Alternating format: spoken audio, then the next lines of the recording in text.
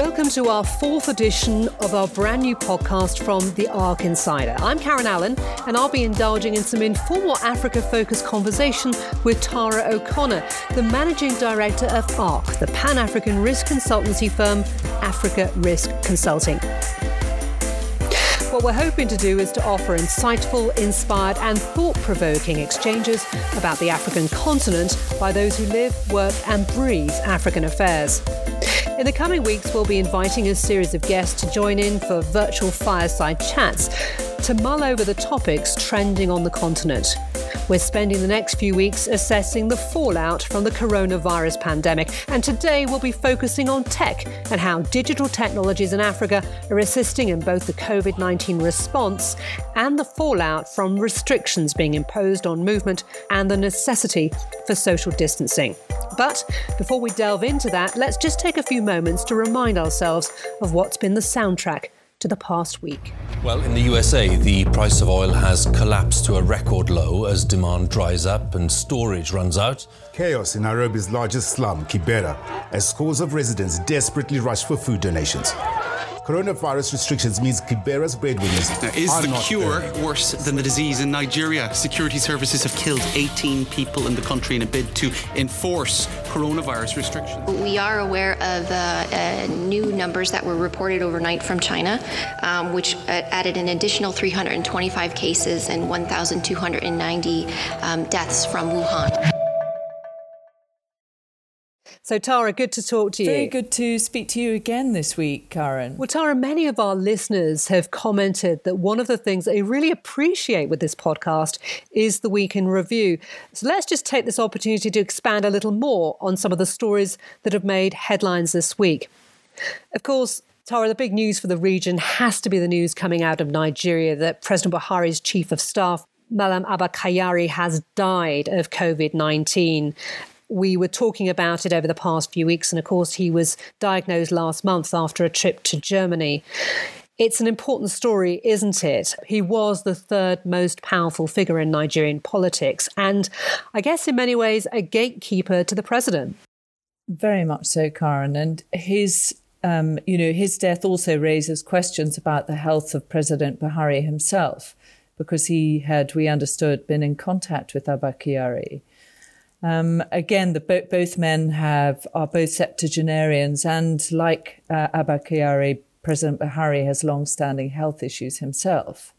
And Buhari's health is the subject of much discussion and has been for both his last term and this term in office. And it was in that context that his chief of staff, Abba Kyari, became so important, and as did his uncle and advisor, Mamandara, who many people say were de facto in charge. You sent me some really interesting tweets as well, Tara, from Nigerians saying that this exposed the Nigerian healthcare system and the fragility of it because of lockdown. Elites can't simply get on a plane and go to Europe or United States or South Africa for medical treatment. They have to be treated at home. Exactly. It is the universality of this disease that it affects everyone. But traditionally, Nigeria's elite, with the sort of effective collapse over the past 30 years of the domestic health system, they have been travelling to Dubai, to South Africa, or indeed to the UK for treatment. And so, again, last week we were talking a little bit about chickens coming home to roost. And this actually shows that Nigeria, successive governments have failed to invest in the domestic healthcare system. Another thing of interest, Tara, mines are going back to work, certainly here in South Africa. They may be operating at 50% capacity, but it's an important step as the country is expected to slowly ease itself out of lockdown in the coming weeks. A pattern elsewhere? Well, in fact, in the rest of the region, mines, again, because South Africa has moved rather faster to shut down in other parts of the mining areas, such as DRC, Zambia, and so on, you're actually just starting to see mines beginning to shut down now. But in some other places, such as DRC, we have at least one mine that is going to buck the trend and keep production going. And that's Toronto-listed Ivanhoe Mines, which is planning to actually introduce what it calls rigorous protective measures and effectively lock in to its mine about a third of its workforce, some 1,000 people, to ensure business continuity.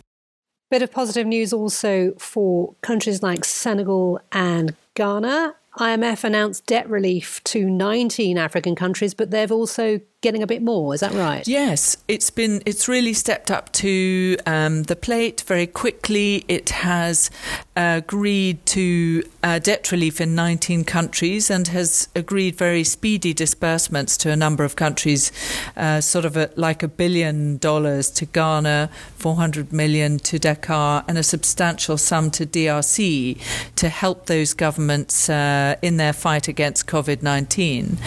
But also the head of the IMF has encouraged governments to spend in their efforts to combat the virus, but essentially to keep the receipts. Fascinating. Absolutely fascinating. You're listening to The Arc Insider with me, Karen Allen, in Johannesburg, and Tara O'Connor in London. And today our podcast is focusing on the response across Africa to the coronavirus. Now, there's no disguising it. The economic impact of COVID-19 is going to be extremely painful. We've been warned, and all the predictions are that it's likely to be far worse than the financial crisis. In fact, you might recall that we mentioned last week that the World Bank predicts that the pandemic could cost the African continent no less than $39 billion.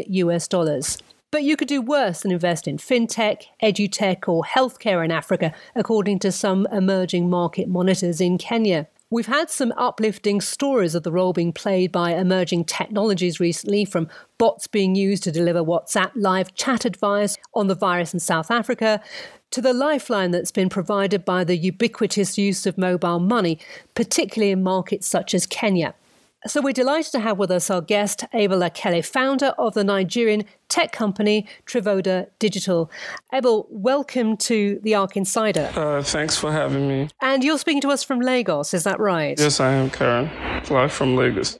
We'll dwell on your company in just a moment, but we've obviously heard the news of the passing of the President Chief of Staff, Abel Ekele. I presume that is all over the newspapers, all over social media where you are. Yes, and Nigerians are expressing mixed reactions on social media as well. Yeah, and we've seen some of the reporting. We were talking in the program earlier on about how much this exposes some of the fragility of the health system in countries like Nigeria and many other countries, that when leaders can't go overseas for treatment, really they are exposed, like so many other people in their country, to the public health system, or the very basic health system that's available. Well, you're here to talk about tech, so let's focus on that. Your website describes your company as being involved in digital engagement marketing. And at the present time, that includes finding solutions to current problems. Now, I understand that you're using, amongst other things, Bluetooth technology to assist with contact tracing, given the COVID-19 crisis. Just tell us a little bit, how does it work? Okay, just to clarify, Bluetooth is among a number of options of mobile-enabled technology that we're using that we're exploring to help curb or slow the spread of the virus. But what we are really focusing on is leveraging location-based services on mobile devices, both smart devices and otherwise, to one, help users monitor their exposure to COVID-19, and two, provide response agencies like the Center for Disease Control and the Institute of Medical Research with contact tracing data to help them flatten the curve on the virus. How this works is simple. We intend to provide some sort of surveillance data for persons who opt in on the service. It will help give some level of what I would refer to as exposure to the virus, like an amber alert to persons who opt in on the service, really. And I mean, in terms of how many people this could help, I mean, there's obviously very high levels of smartphone use across Africa, but people have access to a smartphone. They might not actually own it themselves. So there might be neighbours or family members that share one phone. How does it distinguish between who's using it? Do you have a sort of individual sign-in? Yes, it's individual sign-in. And this is not just limited to smartphone users. There is, for feature phones, we have a USSD location-based service that is provided by most telcos in Nigeria. So we are going to be exploring that as well. So Abel, if I were to sign up to this service in Nigeria, what would I be able to do? You are pretty much allowing us monitor your movement to give you some heads up should you go to areas where locations that have been compromised. Okay, so let me give you a background to this solution. On Monday, 18th of March, I was on a government official assignment, and I boarded the CM Marlene. It's a vessel that was little quarantined after 6 identified suspected COVID-19 cases were confirmed. I've since been tested by the Nigerian Institute of Medical Research, and my results have returned negative. But since that experience, I have been a lot concerned about the risk exposure of unsuspecting people, right? You really don't know where you're going to and if that place has been compromised, right? And how quickly before that gets rolled out? We are currently in UAT, that's user acceptance testing phase. So once we are done with that, I think the first set of people that this will fit will be the essential services workers and our frontline heroes, those who are at the forefront of fighting the spread of the virus. And I guess a typical journalist question. Once COVID-19 is done and dusted with, we hope, and we can return to relative normality, what happens to all that data? I mean, people presumably can switch off from the service, but does it get stored anywhere? Oh, well, that will be up to the NCDC, right? This sort of data is going to be managed with a midwife regulatory agency. So I'm assuming that for data protection concerns, users will be able to opt in on this service and, request for their data to be deleted. But this is pretty much up to what the Center for Disease Control mandates in their regulation. It's absolutely fascinating. And I mean, I get very excited when I hear about innovations like this, and particularly with such a personal story that you've just conveyed to us about how your imagination was fired up on this. I think that's the thing that is so striking on this continent, isn't it, Abel? That, you've seen the African tech scene just flourish and finding customized solutions, which is for what is often a very difficult operating environment. And we've just seen this grow in Nigeria, in Kenya, in Uganda, for instance. I was reading about a company called Market Garden, which has developed an app enabling market traders to sell their wares from home and then get them biked to customers' homes and thus remain compliant with social distancing regulations. I'm just wondering, has it been a question of necessity is the mother of invention, or is it the case that actually the entry level for some of these tech companies is pretty low, and so you've got younger people that are able to move in? You don't need a lot of capital to begin with, and that's why we're seeing such a proliferation of tech services? I think it's a mix of both. Young tech startups cut through all of the bureaucracy and development phases for the product to go live. So, they have a shorter period to go to market, and I think that contributes to the proliferation of a lot of digital services.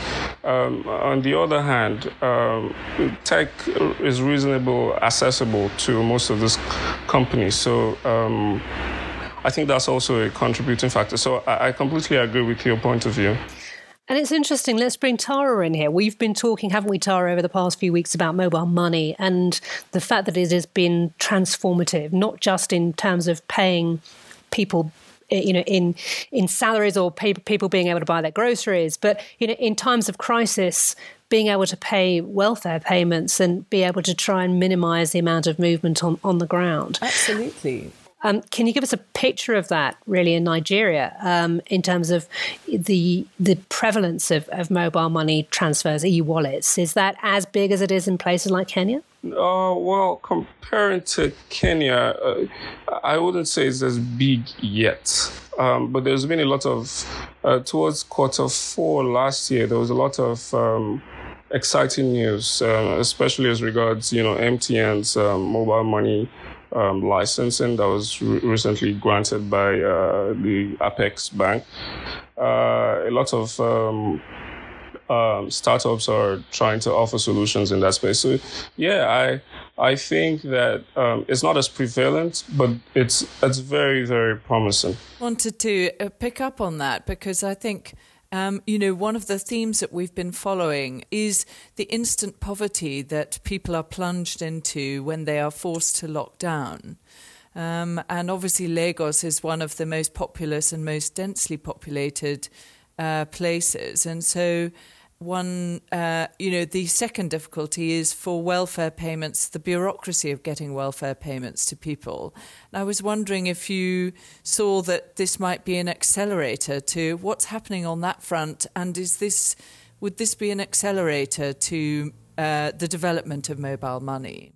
Yes, I think so. There's an agency that is responsible for some sort of palliative scheme for the poorest Nigerians, because they have been exposed to the challenge of how do you disburse funds to the poorest Nigerians. I mean, the bulk of these people, about 60 million of them, are unbanked. So how do you get to them? So I see a lot of opportunity for mobile money. Abel, can I ask you something? We don't have a lot of time left, but one question that I'd really love to ask is, what's the next big thing that we should be looking out for in the tech world across Africa, and maybe Nigeria in particular? There are quite a number, right? From blockchain technology and financial services, mobile money, the future of mobile money, how blockchain also plays a role in that, to, healthcare. I see a lot of healthcare services bringing up post-COVID-19 and how innovation and tech is going to drive that. But what I'm more particular about, I mean, there is no tomorrow if we do not address COVID-19 today, right? So I'm more fixated on what are we going to do in the short term to open up the economy, right? Shutdown is not sustainable. This may be our new normal, and it requires African solutions, because if you think about post-COVID-19, when the West has addressed, or they've managed to flatten the curve, the viral curve, Africa will be left out. We need to start looking for homegrown solutions and not copying policies from the West that cannot really be implemented in Nigeria. Abel, we have to leave it there. It's been absolutely fascinating. A complete pleasure talking to you. Thank you very much. Pleasure is mine as well. Yeah, we really do appreciate it. Thank you very much for sparing the time to join us on the Arc Insider. And keep safe. You too, stay safe. Tara, wasn't that fantastic? I couldn't agree more. I mean, that was absolutely fascinating. I know we're not both what we would call digital natives, given our slightly more advanced years than the younger generations that are coming up with these amazing innovations, but extraordinary, eh? I mean, there are all of these hubs of digital technology that have sprung up all over the place, including in Lagos. And you just see the energy and actually, stepping up to the plate and actually addressing the drama that faces us all. And customising it. I mean, just customising it for an African market. I think it's extraordinary, absolutely extraordinary. And what also appealed to me was that actually the data and the technology will be free to use for the duration of the virus. And then looking forward, that what Abel thought was the future, which will involve health tech. I mean, I think health tech tech is going to play such an important part, both in combating COVID-19, but also in whatever, a new development for the African continent. As we say goodbye for another week, Tara, I thought it might be appropriate to lift the mood a little. You might have heard that the Ugandan musician turned opposition politician Bobi Wine has recorded a COVID-19 song to try to get the public to adhere to public health messages about the virus. So to assist in trying to amplify that important message, I thought we'd offer a flavour. Until next time, goodbye. Bye, Karen. The bad news is that everyone is a potential victim. But the good news is that everyone is a potential solution. Sensitize the masses to sanitize. Keep a social distance and quarantine. Stop! The coronavirus.